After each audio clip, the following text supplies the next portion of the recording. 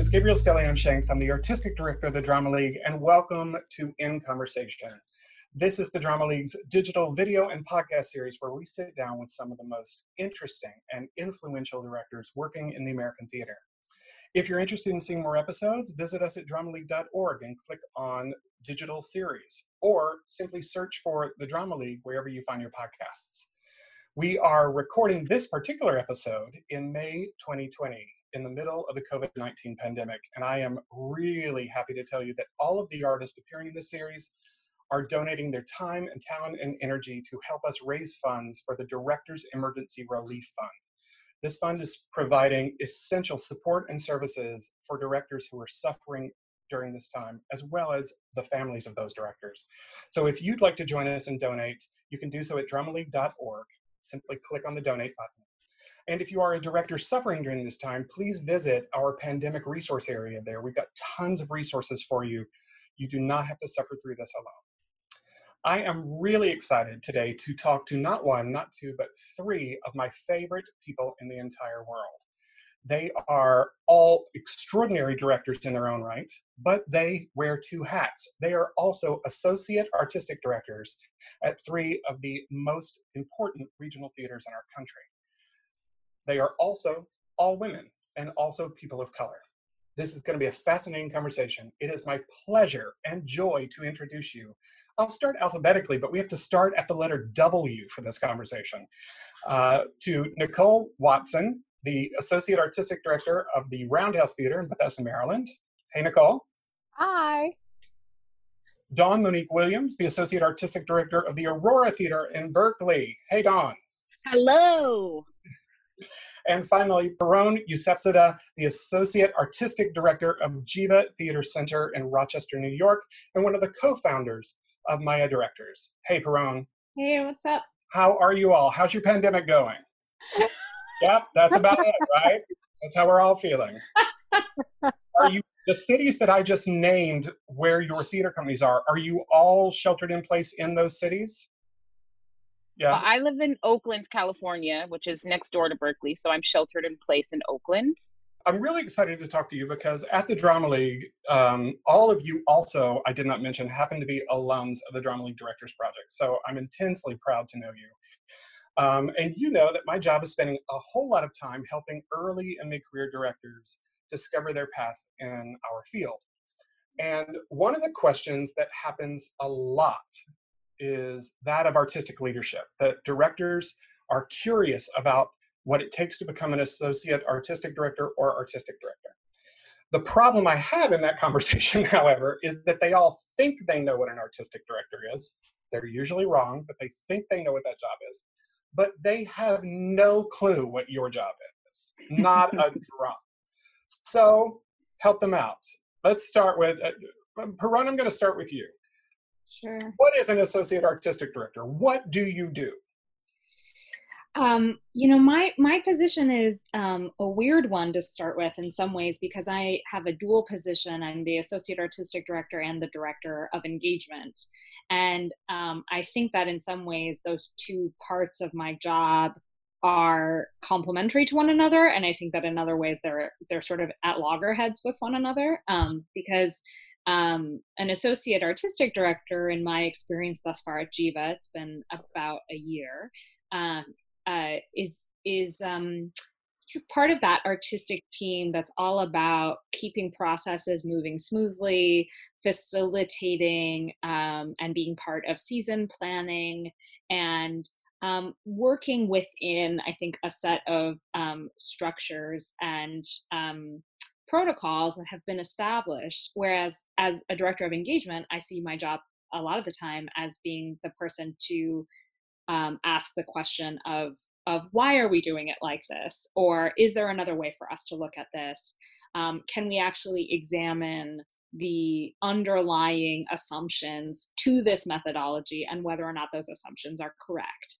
And so I see the associate AD job as being one to row the boat, and the director of engagement rocks the boat, and those are both my gig. which is, certainly interesting and sometimes creates a little bit of a sense of inner conflict, but it's, I think, a pretty exciting one to navigate. Excellent. What about you, Dawn? Yeah, I have the singular title of associate artistic director, but I wear many, many hats. So, I mean, my primary function, I think, is sort of like chief advisor for the artistic director, right? He consults me on the bulk of his artistic decisions, and he wants my opinion and point of view on everything. But in addition to that, I am the casting director. I am the literary management. I manage our community partners program. I manage our student matinee program. I'm part of the education team, which means I do a certain number of post-show talkbacks. I do all of them for the student matinees, but even some of them for our general audiences. I help with season selection. I'm a member of senior staff. I do a lot of outward facing things. So, like, I'm our liaison to NNPN. I'm our liaison to the City of Berkeley's Cultural Trust. I'm our liaison to the East Bay Arts Advocacy Alliance. So I also like serve on committees and things of that nature. And also, I'm certain we'll get to this in our conversation, that as one of only 2 women of color on Aurora's staff, I, without fail, am sort of the like Chief EDI. I'm like, hey. Mm-hmm. So I'm a bit also of a rabble rouser. So so part of my job is to actually challenge the status quo. I was actually hired to bring a different perspective. Nicole, is that your job? Certainly, yeah. I mean, just I think because I know both Perone and Dawn, I hope they won't mind that one of the many things we have in common. One of the things we have in common is that we all took this position at institutions that never had associate artistic directors before. I think that's correct. Yes? Yes. Right. So we are new to a job that is new to the organization. And it is interesting that, as both Perone and Dawn pointed out, it's like the invitation was to be a bit of a boat rocker and just trying to find this balance between rocking the boat in what you feel to be the best ways possible, and also sometimes feel like you're the only person rocking the boat that you were invited to be in. And you're like, I thought we were all going to rock this boat. Yeah, I mean, I sort of joke, I'm 2 years into my job, and I sort of joke that it's the garbage dump job. And that doesn't mean that I don't like the things that I do. It just means that the job has so many parts. It's season planning, it's script reading, I'm the directing mentor for our teen ensemble company. I am also the casting director. I am also a member of the management team / senior staff meeting. I also spend a lot of time, brainstorming with Ryan about ideas, our commissioning programs and things like that. Since I've been there, one of the things that I took the initiative to make part of my job is I've become responsible for our relaxed performances, which are for people in the neurodiverse community. And we had actually done our first one right before COVID-19 shut everything down. So it is an interesting job, because there's the thing that was on the piece of paper that you got invited to do. Mm-hmm. And then when you, the specific person, show up, there is a negotiation that you have to have with the institution and the people that invited you, because you are no longer a piece of paper and a job description. You are a working artist who has come to affect change and be an artistic leader in a way that feels authentic to you. Right. And what's interesting is, though, there's some commonalities in what the three of you just said, but also wild differences in what your institutions are asking you. But I do think there is this idea of the job growing into you and you growing into the job. Has the job changed over time? All of you are relatively new in the last few seasons to your positions, but has the job changed since you've had it? I would say for me, yes, because it was a new position for the theater and I inherited some of the tasks of the former artistic associate who is now the artistic director. So like casting and literary management were his job. And I inherited those, but our community partners program is brand new to the institution. And then also the things that just excited me. So doing a lot of outward facing things, doing things like speaking at this roundtable right now, I consider part of the job, you know. Um, and it will continue to change. And right now, in this moment, as we're navigating what it means to even be a producing organization and what the heck are we producing, there's a whole new wealth of things being added to my job while other things are taking a little bit of a back seat. You know, so I line produced a Zoom reading that we didn't stream it live, but I had to figure out what's different about line producing a reading when we could be in our physical space and what's different to create a digital environment. And I'm finding that I work very closely with our production manager, which is also a new position in the way that she embodies it.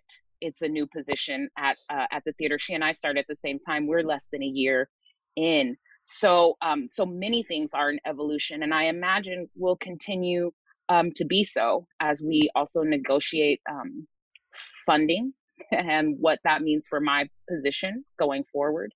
And I should also mention, it's not part of my contract, but I do direct at the theater. So the artistic director has the discretion to hire me or not in any given season. I think some associate artistic directors, it's part of the deal that they would be directing. And he and I agreed that there would be a good faith effort to always match me with the project, but that the priority would be the right artist on the right project. Which means I do have the sort of leeway to continue my freelance career outside of our building. Yeah, I think it's one of the things I'm most curious about to talk to the three of you, because I have gotten to see all of you work and I know you as extraordinary artists, but I know from my experience as an artistic director, when I took on this job, it severely impacted my ability to create art.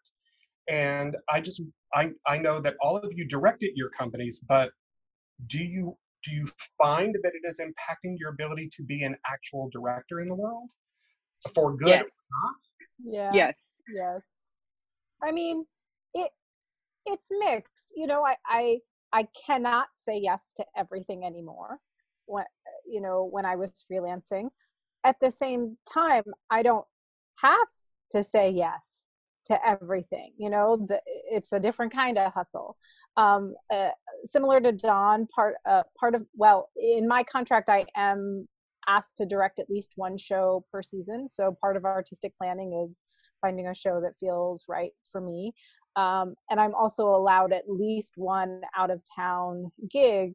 Since I've been there, I have done other workshops and other projects. It's a calendar conversation, and how can I do two things at once and juggle?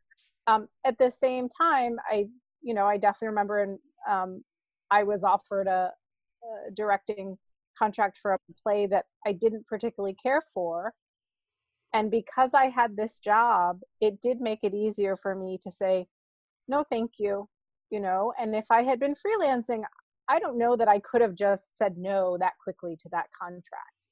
But knowing that I only have a limited amount of time to be away from Roundhouse directing on some level allows me to think more carefully about what I want to be doing, as opposed to feeling like I should try and make all things work, so it's yeah. I feel pretty similarly. It's part of my contract that I direct 2 shows in our 10-show season, and that was a really important part of it for me to be able to leave my freelancing career to some extent and also move to Rochester. And so I feel very similarly to Nicole in the sense that like it means also that I don't feel required to take on everything in the same way that I did previously, where all of my income came from freelance work.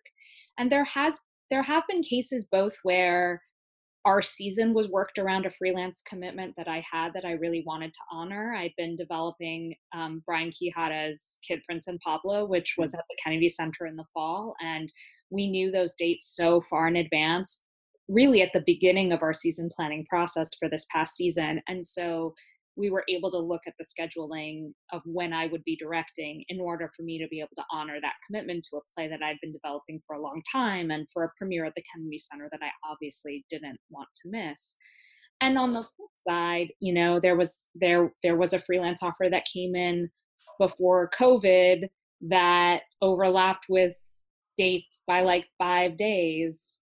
And by that point, we'd really settled our season, and I had to say no. Of course, now, like, who knows what any of those calendars are, but it definitely cuts both ways. But I don't think that having a position as an associate has meant that people assume I'm unavailable, which was my fear, that people would assume that that meant that I didn't do any freelance directing anymore and that like all of those opportunities would evaporate. It's really been more that that people still reach out, and I have to be very curatorial and very organized and forward thinking about scheduling and using the certain number of weeks I get every year in my contract to go do outside projects in a way that really fulfills me and fulfills my artistry outside of where it intersects with Jiva.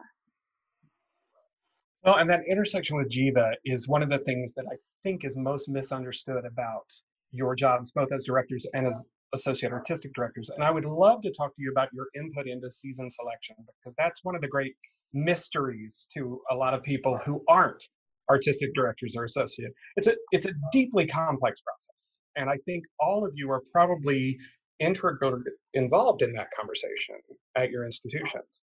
How do you approach the season selection process, and what part do you play in it? So we actually start our process at Jiva not by talking about plays at all, but by talking about what's in the world, what's going on, what's in the zeitgeist, what are the things that are the big questions that are on our minds, and the things that we think are important touchstones for us to bear in mind as we start actually looking at material. Jiva's audience is a very loyal one, and a very large subscriber audience who have a very particular set of expectations that we can cater to and subvert, but the subversion is one to be navigated with great delicacy. And so there's the expectation of a big musical that starts off the season. There's the expectation of a comedy in January when it is an Arctic nightmare up here in Rochester. And there's the expectation that in the smaller Vartry spaces, in the fielding, that the work is perhaps more contemporary and might be more theatrically and formally experimental because it is in that space. Inside of that process, I like to ask, how can we shake that up? How can we play with our model? How can plays in our larger space be in conversation with plays in our smaller space? And as it, I think, permeates the work that I do in every facet of what I do at Jiva, I won't say that it's just EDI in the sense of making sure we have enough playwrights and directors of color, although that is essential to me, but also making sure that whatever material we're doing, we are doing from an anti-racist standpoint and from the most inclusive standpoint possible, which does also affect, I think, and must affect any canonical work, even if it was written by white men. And how are we going to approach that in 2020 or onward, given the landscape that we're in and the political environment that we're in. And so for me, the that awakening and that realization of like how important that work is in season planning and not just in hiring has been really critical. Nicole, how about you?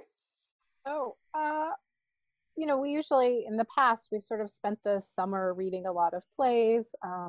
Because we're in Bethesda, I will try and go up to New York, probably more often than I should, to read plays and see readings and see new work. One of the reasons I was hired was because Roundhouse wanted to do more new plays. And we usually do plays that have sort of had a really wonderful run in New York, and we find really sort of politically activating, sort of hits the head and the heart at the same time. But similar, we have subscribers and, who love a big musical. And, we're also in an area where there are a number of other theaters. So there's also this sort of conversation of like, well, what is the Roundhouse season that will be different than a studio season, or different that, Arena will usually always get the biggest play because they have the largest house. But it is also an interesting environment where we're trying to figure out what feels right for our particular audience and what feels like a Roundhouse play. We do a lot of ensemble plays. But it's I think the myth is like you run a theater and you just do plays you really like, and it's really not that. You do a lot of plays you like, but there is a puzzle, the scale of the piece. We have resident artists, so we read plays to find work for those particular artists, and try and find stories that suit their interests. We have resident designers. There are 4 resident artists every year, so finding work that's particular for them, right? And if one of our resident artists says, well, I have a show in the fall, then we're also now trying to find 2 plays that are right for that artist for the spring. And it is a little bit of a puzzle, but I think to the best of our ability we try and be really intentional about finding a collection of plays that sort of speaks to supporting our local artists, supporting living writers, supporting the the group of people that I think we really want to champion. And it's hard because I would love to champion hundreds of people, and yet the Excel spreadsheet might only give me room for 45. That's a terrible number to use. Sorry. But it is more complicated. I wish I could find a way to make it easier. I wish I could just say these plays, but you are looking at a season, you are looking at a particular moment in time, you are looking at like how do you provide a scope of human and theatrical experience for a group of people who theater to me at its best are coming into the same building and experiencing something different. And then they come to that building, and we're in a moment now where we're not going into buildings, so trying to, I think, figure out what kind of work can bring us back, should bring us back, what kind of work will help move us through this, I think are some of the conversations we're starting to have, because the old way is not gone, certainly on pause. Yeah. Well, and those people coming into the building are members of a community, and I think that's really tough. And Dawn, I think Berkeley is one of the most deceptively complex communities to make art in the world. Yes. So it's got to be a part of your equation at Aurora. It absolutely is, especially because it's so important to Josh, our sort of new artistic director, that we be a storyteller for our community. And historically, Aurora has only ever done like 1 playwright of color a season. And even with the season that Josh and I inherited, the whole back half of the season was exclusively white actors. That back half of the season has been canceled. So maybe we won't have to bear the shame of that being the reality. But at the same time, Josh and I because I'm fully integrated in the season selection process. As is, we have a small staff, so so everybody gets to kind of give voice, and of course the managing director, she tries to make the budget work for what Josh is artistically driven to. But there are parameters, how many acting contracts we can offer, because we are an equity house, and our space is very intimate, so we can only ever have a cast of 8, but we could really only do that twice. We do 6 shows a season, so we couldn't do all shows with 8 actors. But Josh and I had just programmed our first season in deep partnership as a team together, and of course he's the bottom line.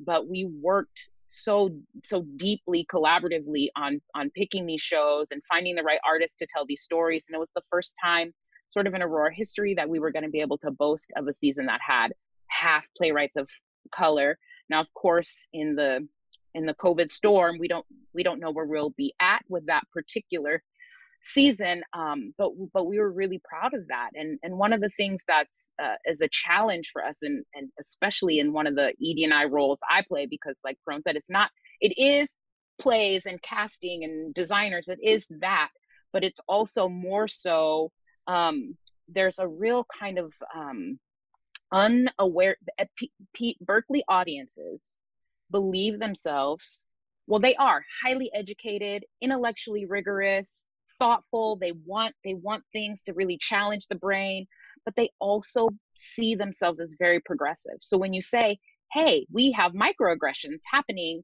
in our lobby, we have patrons that are treating other patrons really crappy, they don't believe that about themselves. This is Berkeley. That kind of thing doesn't happen in Berkeley. We're progressive. And it's like, yeah, but you just complained.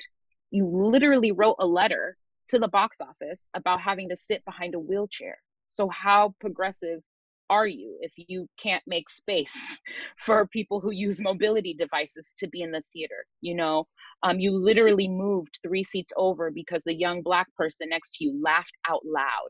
So these are a lot of the challenges that we're facing. And as Josh, who's a generation younger than his predecessor, is trying to get more young people in the theater, do more kind of new works, cutting edge things, but not isolate or alienate our subscriber base, who is loyal right now. I mean, loyal to a fault, that they're buying, subscribing to a season that we don't know we can produce, right? So they're loyal. We don't want to just discount them. But so all of that has to go into us picking a season, so all of that has to be a factor when we think what will be our, we use weird terms. I bet you all do it. They're not weird. They're just, I wish they weren't the terms we use, where it's like, what's our, for sure hit, and when we say, Edward Albee is the guaranteed hit. And I'm like, really?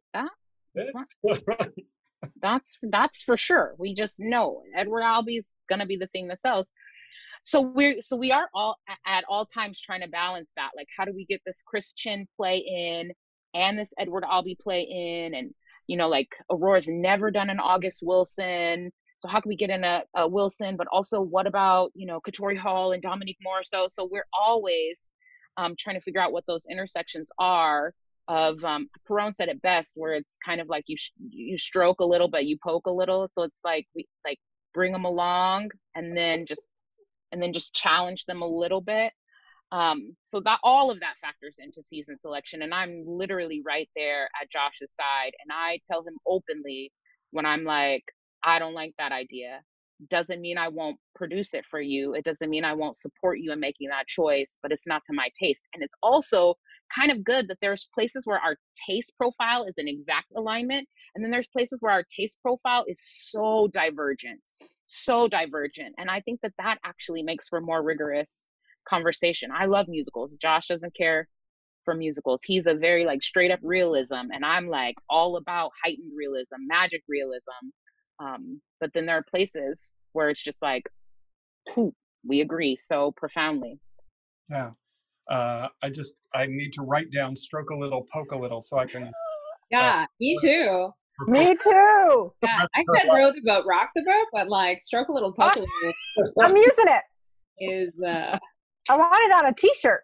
Chef's kiss. But to that idea of driving the boat, rocking the boat, and all of you talked about that in, I think you said rabble rouser at your staff. And, two things I want to say. First off is I want to give a shout out to my own associate artistic director, Nyland, who has to do that work for us. And we tried desperately not to make him the EDI unofficial chief in charge. And we worked really hard at it, but I know that's something he has to go with. So thank you, Nyland. The second thing is, I know the work of Aurora a little less. One of my shames is I don't know the West Coast theaters as well as I know the East Coast theaters, but I certainly knew Jiva and Roundhouse before you were there. And as your seasons get announced, I can see your hand in them. I think all three of you are changing the programming. So whatever that poke a little, stroke a little is that you're doing, it is working. Your theaters are being more responsive than they've ever been, in my opinion, to your communities. I want to get into that idea of the job requirement that is unspoken of being that person. But before we leave this concept of artistic leadership, I'd love to just do a snap poll. Now that you've been an associate artistic director, do you aspire to be an artistic director someday? Yes. Yes. Not sure. I mean, I think it's fair. I think I recognize in my journey and listening to you all that what we think it is not what it is and not what it's becoming. And so, a not sure is, if I were in your shoes, if I weren't one already, I'd probably be saying that myself. I think the theater's changing pretty significantly. I spoke in the intro about a lot of your commonalities. You are all women. I believe I can say with some certainty that all of the artistic directors at your companies are men. So you share that experience. You are all people of color, and you are all new to your positions.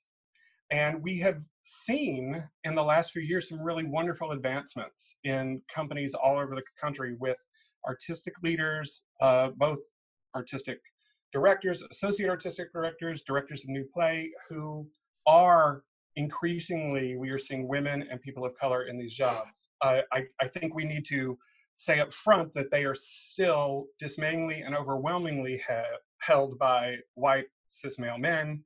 And I need to come out and say that I am a white cis male man in this conversation. But I think of the extraordinary work that Hannah Sharif and Stephanie Ibarra and Maria Goyanis and Jacob Padron and Nataki Garrett are, and even like in the last month, I know we're all friends with Tamala Woodard and Rebecca Martinez, and they joined this company of really exciting new leadership in the theater. I'd love to know your thoughts about what we hope is not a wave and is just now a thing, and speak to the idea of having to go into these traditionally white institutions where your job has either been invented or you suddenly have a presence as a non-white or non-male person. How have you addressed that idea of being the equity, diversity, and inclusion officer unofficially? What does that do to your work? Yeah, it's interesting. For me, I mean, I think actually, Stephanie Ibarra was one of the first people who I met through the Women's Project who was like, do you think about arts leadership? I was just so excited to be directing plays that, having left teaching, that doing anything more than that, I don't think I was thinking of. So it is really wonderful to see some of our peers who I know personally have championed my work to be in these leadership roles, and I think inspired me to think about how I might be in the American theater in a different way. And I'm really grateful for their continued leadership. Stephanie, Hannah, Nataki, just everybody. I'm very excited for them. I feel like part of the way we're going to move through this COVID-19 moment, I know it will be in part whatever the new version of what we're doing will be, because we have so many new leaders that had to make a really difficult decision in the midst of probably already making difficult decisions. And so I'm grateful for their leadership. To the second point of your question, for me, it's really interesting. Speak of it personally, like I grew up in mostly white neighborhoods. I feel like I taught at these hoity-toity private schools. I spent a lot of, I guess I'll say my youth, in predominantly white spaces. And yet when I started directing, so much of that work was cultivating rooms for immigrants, for artists of color, for women, for voices that, need to be heard. I felt like my artistic life more lined up with my spirit, because I think that's what art should do. And when I was offered this job and Ryan and I spoke about the fact that it was a predominantly white institution, there was a part of me that thought it would be easier for me to do that again. And it wasn't as easy as I thought it would be, because my art life was so much about just being in more diverse, inclusive spaces. At the same time, while it's, it's hard to always be the EDI person, that's like, I feel fundamentally that is my job. Like I cannot, will not work at a place that will not aspire to the same values that I have. Like I cannot do it. I did not leave directing to not be able to pursue and champion the values that are really important to me about our artistic spaces. So, it's a thing you have to do and the thing I want to do. I think the challenge of being new to an organization and being a new woman of color to an organization and a job that never existed before is that sometimes the work can feel really reactive, because you are pushing up against the thing that always existed before you, and that, for better or for worse, is just, to me, the nature of part of the job. That doesn't mean I don't get along with my colleagues. That doesn't mean things are bad.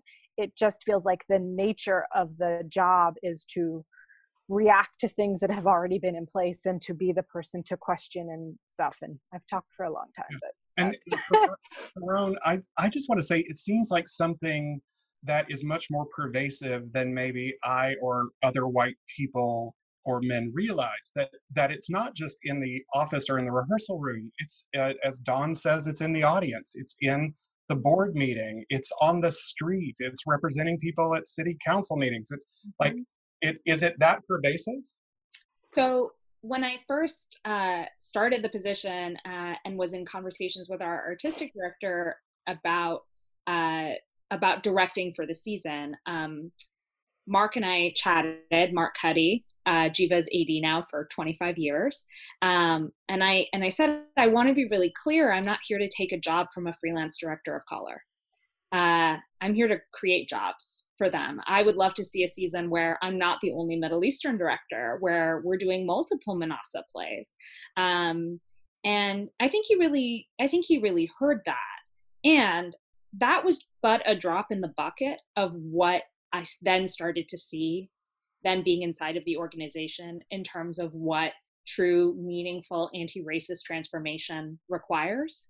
And I think that was largely informed by the fact that I have this engagement, community engagement responsibility and this dual title.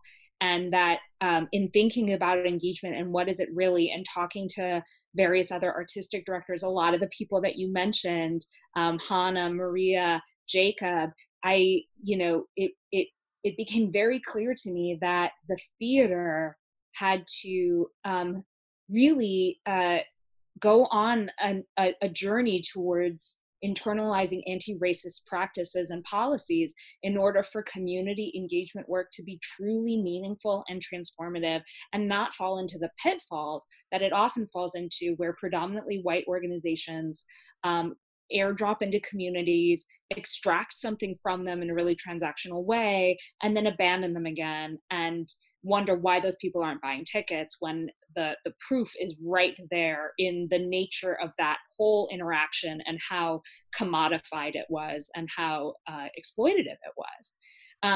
And so the extent to which I see my job as one of advancing an anti-racist set of values and inviting the institution to go on a journey of an often painful reflection on what the history has been and what one's own decision making has been in order for us to then make better policy and make better decisions going forward. It is lonely and exhausting. And, and as I'm the only woman of color on senior staff, and I'm one of very few on the staff as a whole. And just like Nicole said, I would not be able to look myself in the mirror if I didn't do that work. But while I see it as my responsibility, I'm trying not to see it as my fault. Because you get some wins, but you don't get them all. And I think the real challenge for me has been in learning not to internalize where an institution is on its journey as a reflection on how effective I was or how right I was, because that's the other piece of it, is that it can start to infuse one with some doubt about whether what you're seeing or what you think needs to change is really just you, like being a Cassandra, right? And I'm like, no, like I sort of have to talk myself off that ledge sometimes and say, like, that's not you, or that's not on you. That's on an institutional culture that moves at a glacial pace, and you can't make the Titanic take a hard right. So you gotta give it time and also identify the wins where you have them. Right. Well, and I think, for all of us who are dedicated to anti-racist practices in the theater, I think even some of the language the three of you are using is striking me. The idea of slots in general, or the fact that the entire back half of your season, Dawn, was filled with white actors. There are it must feel insurmountable at times. Like, Dawn, as you enter a conversation, does that idea Perone just said that you can't win them all, does that resonate in your work? It does. Absolutely, because like Perone, I'm one of two women of color on our staff. And certainly she and I approach things differently. We are not monolithic. We don't share the same view on every single thing. But I have more of a hand in casting and things like that. She's our marketing director, so she's deals with other stuff on a more regular basis. And the one thing that I'm always a little wary of is how easy it is for people to dismiss you when they see you as the angry Black woman. And so it's this tightrope that I have to walk, because a lot of days I am the angry Black woman. But I know if they can call me that, then they won't hear me.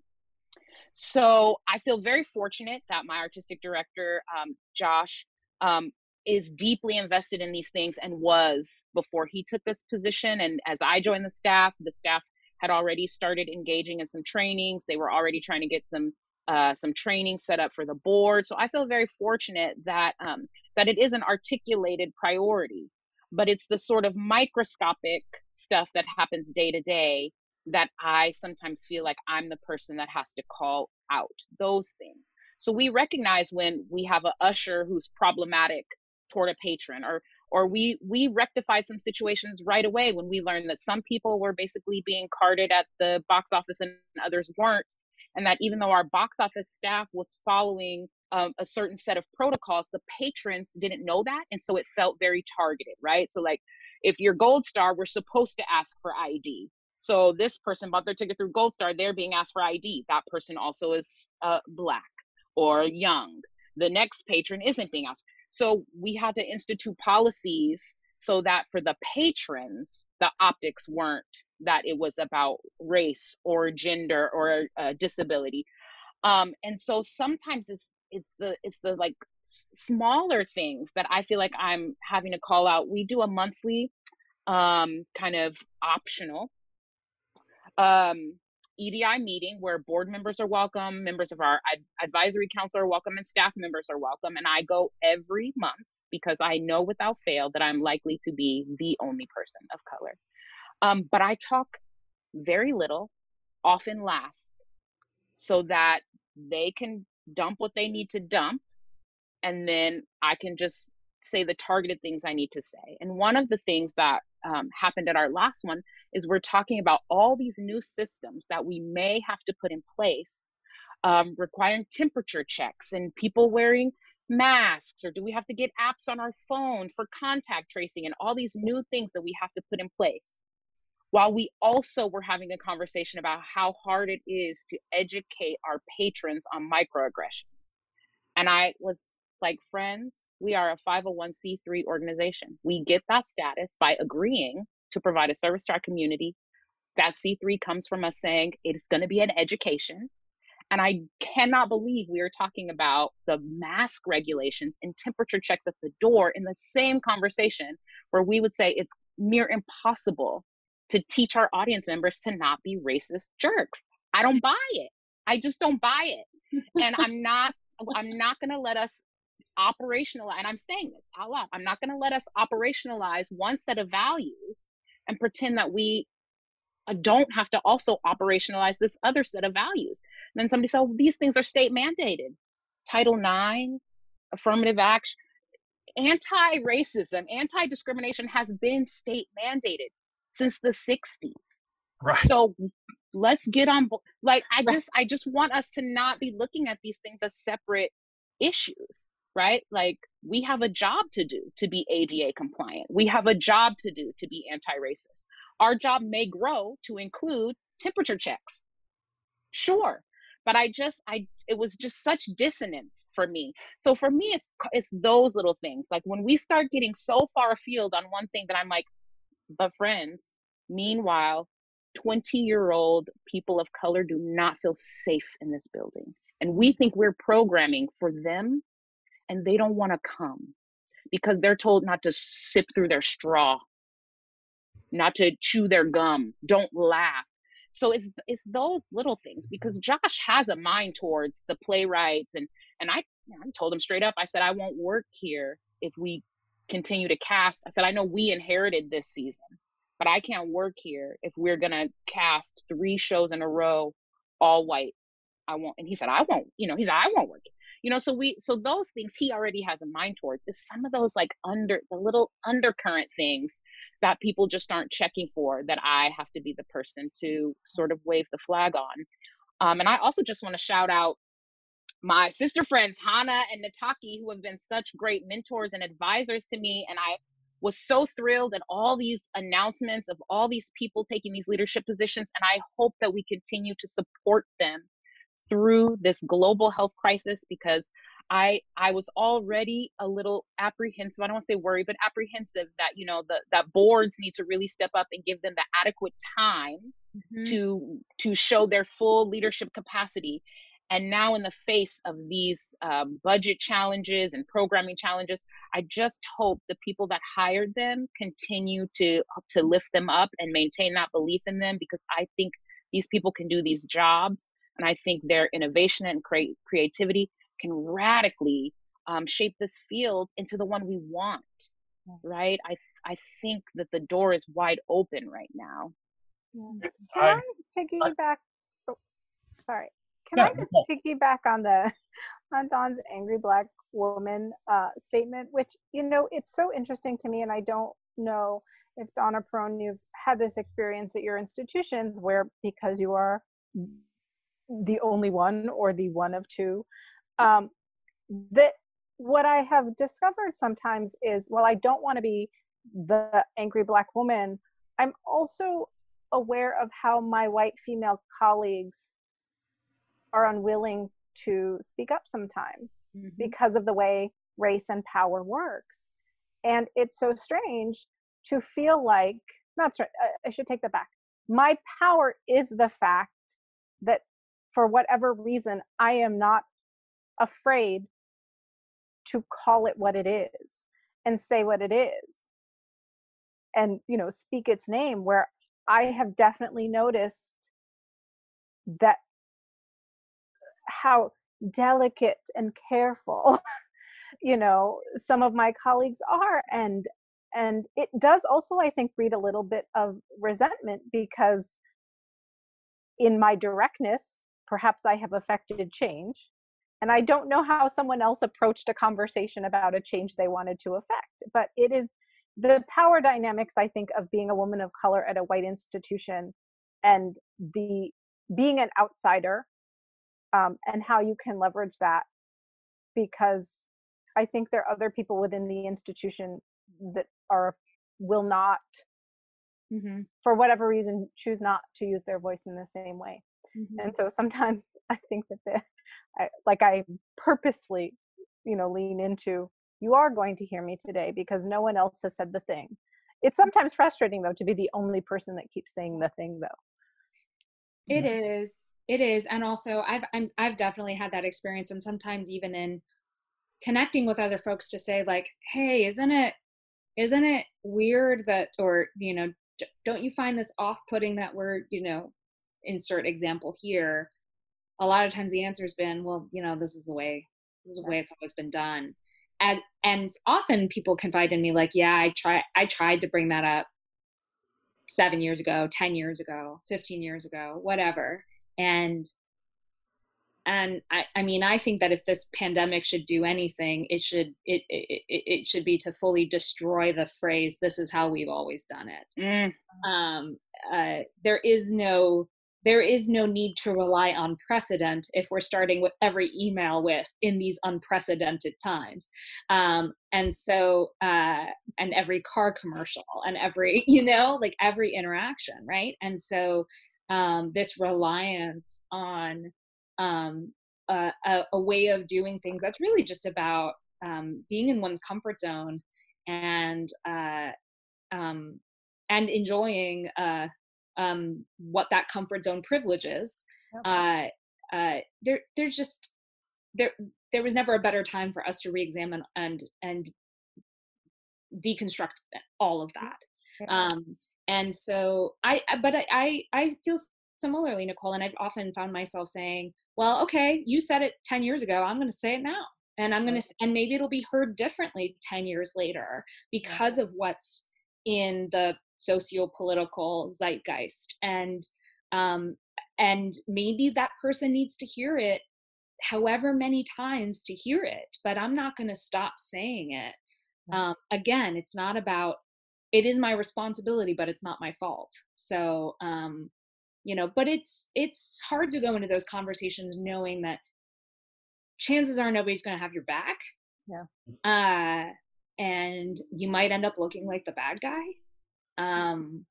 But I think that, I think this job has been a lesson for me, and the fact that it can be really useful sometimes to let people be mad at you. Because then they spend some time mad at you, and then they think about why they're mad. And then maybe eventually they realize they're not actually mad at you. They're just having some feelings about the thing that you made them aware of and made visible. And that's necessary. And that's part of rocking the boat in that, you know, or poking, as Dawn said, in that way to advance our values. Yeah. This is making me think of two things. One is in the description to this video, in addition to links about Perona and Dawn and Nicole and the theaters that they are representing today, I realize we're tossing around Hana like everyone knows who Hana is. And they should. Well, we're going to make sure they do. And there are a few other people I just want to throw out, as I think Mealy Bensusan was doing this long before many other people. Yeah. Barry Fleming, I can't wait to see what he does in Louisville. So we're going to make a big list. It will not be an exhaustive list, but we'll make a list so people can check those things. The other thing I just want to say to any white theater people who are listening to this tape is, or this video, is that it is not the responsibility of people of color to collect us up or teach us anti-racist principles. TCG in particular has some truly transformative anti-racist practice workshops. Corinna Schulenberg has been a leader in this space. And I just encourage all of you to stop depending on the people of color in your institutions to do this work, and it is all of our work, and to step up to do those things. We are real close to running out of time, and I want to get to like just some things I'm curious about the three of you, because I have watched all of you for so long. I hesitate to say I think I just want to ask some fun questions, but I am really curious. You've all worked all over the country. You've worked in tons of theaters and done a lot of things as directors or as associate artistic directors. I'd love to know who is a dream collaborator that you haven't worked with yet, that you would either like to direct or work with as a director, or that you'd like to bring to your theater. Does anyone have a name that immediately jumps to mind? Lin-Manuel Miranda. We're talking big dreams. Here we go. Hamilton in 2034 at the Aurora Theater. We're dreaming big. I'm gonna go there. Why Lin-Manuel? I mean, obviously he's a genius, but he is a genius. I'm obsessed with both In the Heights and Hamilton, and because of Lin, I went and saw Moana when I swore off animated movies long ago. And I'm a huge musical theater head, and he's a huge musical theater head, and we're like peers. And his approach to musical theater is one that that resonates for me. That he will work with inside the sort of traditional model, but is pushing the envelope with content, who the stories are about, the musical genres. I just think he's brilliant, so brilliant. And we have just a couple degrees of separation, because I went to high school with Daveed Diggs and undergraduate with James Monroe Iglehart. So I'm almost there. I almost know Lin. How about you, Perone? Who's a dream collaborator? Ooh, in the hot seat. I've always wanted to work with Sam Pinkleton. That feels like that should happen. I know. It almost did once. Like, we do know each other. So like, I guess I'm sure that once this is over, I'm going to think of like 10 or 20 other people who are like big, like celebrity art crushes of mine. I saw his choreography in Mr. Burns at Playwrights Horizons, and I was just like knocked over by that. And then just like in like all of the work that I've seen him do, I feel like he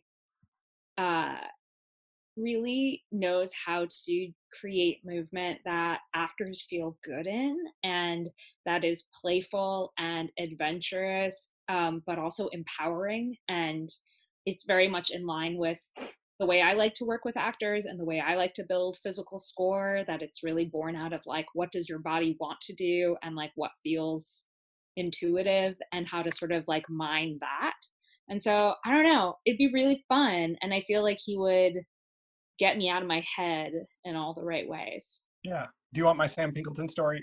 Sam and I worked on a piece that ended up not happening, but when we met to talk about the movement and choreography, he said, Gabriel, I would really just love to take the actors and make them do aerobics until they collapse.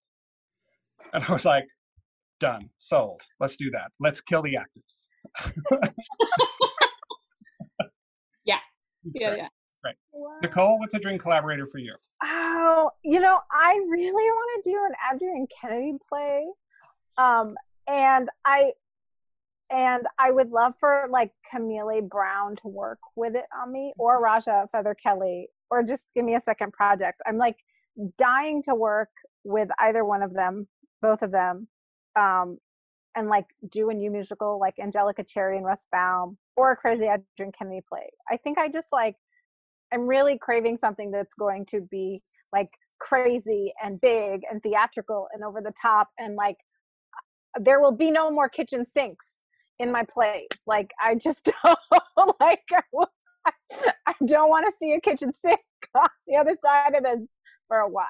I think I that's mean, the second part of Perron's. We're just going to eliminate. This is the way it's always been. yeah. I don't think we need any more. We're full on kitchen sink plays. We're done.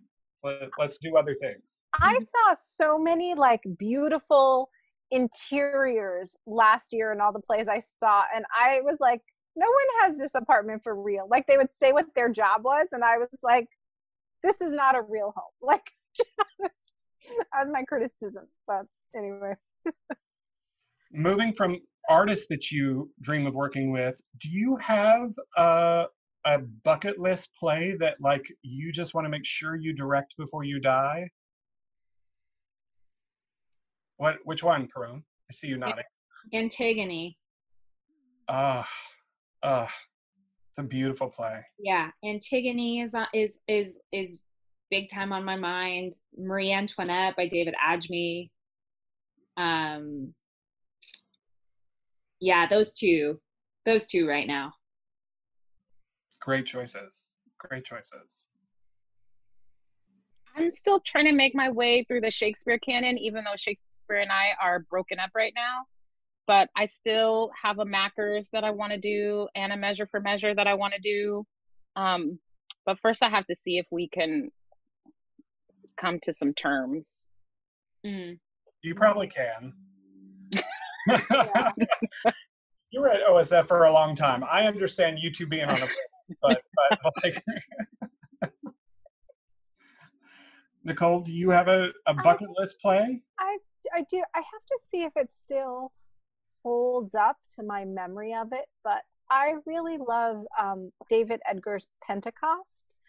It is the play that made me realize I was not going to be a teacher anymore, and I had to make theater. And so I've always dreamed about doing a version of that and a whole curriculum around it. I have to see if it holds up with my new modern sensibilities. That's a deep deep cut on the album. Yeah. Yeah. I've always wanted to do King Lear. And I've always wanted to do another production of Our Lady of Chevejo. I did it at Smith, and I've always wanted to revisit it. But yeah. Very cool. Well, so this has been really great, guys. I have one final question for you. I am ending this series by asking you to think about your younger self as a director and that early career director just starting out. And some of you I knew when you were in that position, some of you I didn't. If you could give that younger version of yourself one piece of advice, if you could reach across time and space and tell them that one thing you wish you'd known back then, what would that piece of advice be? Can I cheat and give two? They're related. Yeah. Do not apologize for the space you take up, both figuratively, but also quite literally. Do not apologize for the space you take up. And just, I'd be like, girl, be braver sooner. Just be braver sooner. Good advice. Perron, Nicole?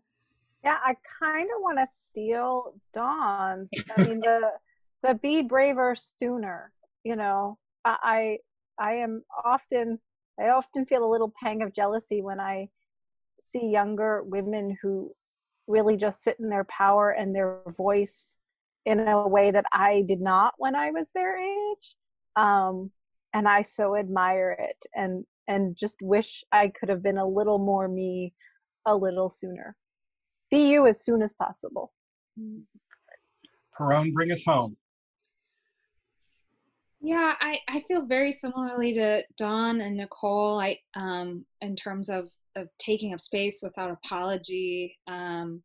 I think I went into directing because I thought it was a way to be in theater without being seen, and I thought I could pass as a director in a way that I couldn't as an actor, and that my culture wouldn't matter. and that it wouldn't get in the way. And so I guess I would say to my younger self, everything you think is a flaw is in fact a feature. And to stop hiding. Very nice. Very nice. Well, I just want to thank all three of you for being here. And from all of your audiences and your collaborators, I think one thing about being an associate artistic director is no one ever says thank you. So thank you for giving us great work at all of your institutions and in your freelance careers. I'm a big fan. Thank you. And thank you for being here. Thank you for having us, Nicole. Thank you for instigating this conversation. It's such a pleasure to share any space, virtual or otherwise, with you all. Thank you. Made my day. Thanks, yeah. y'all. Same. Next week. Yeah. Yes. All right. Bye, guys. Bye.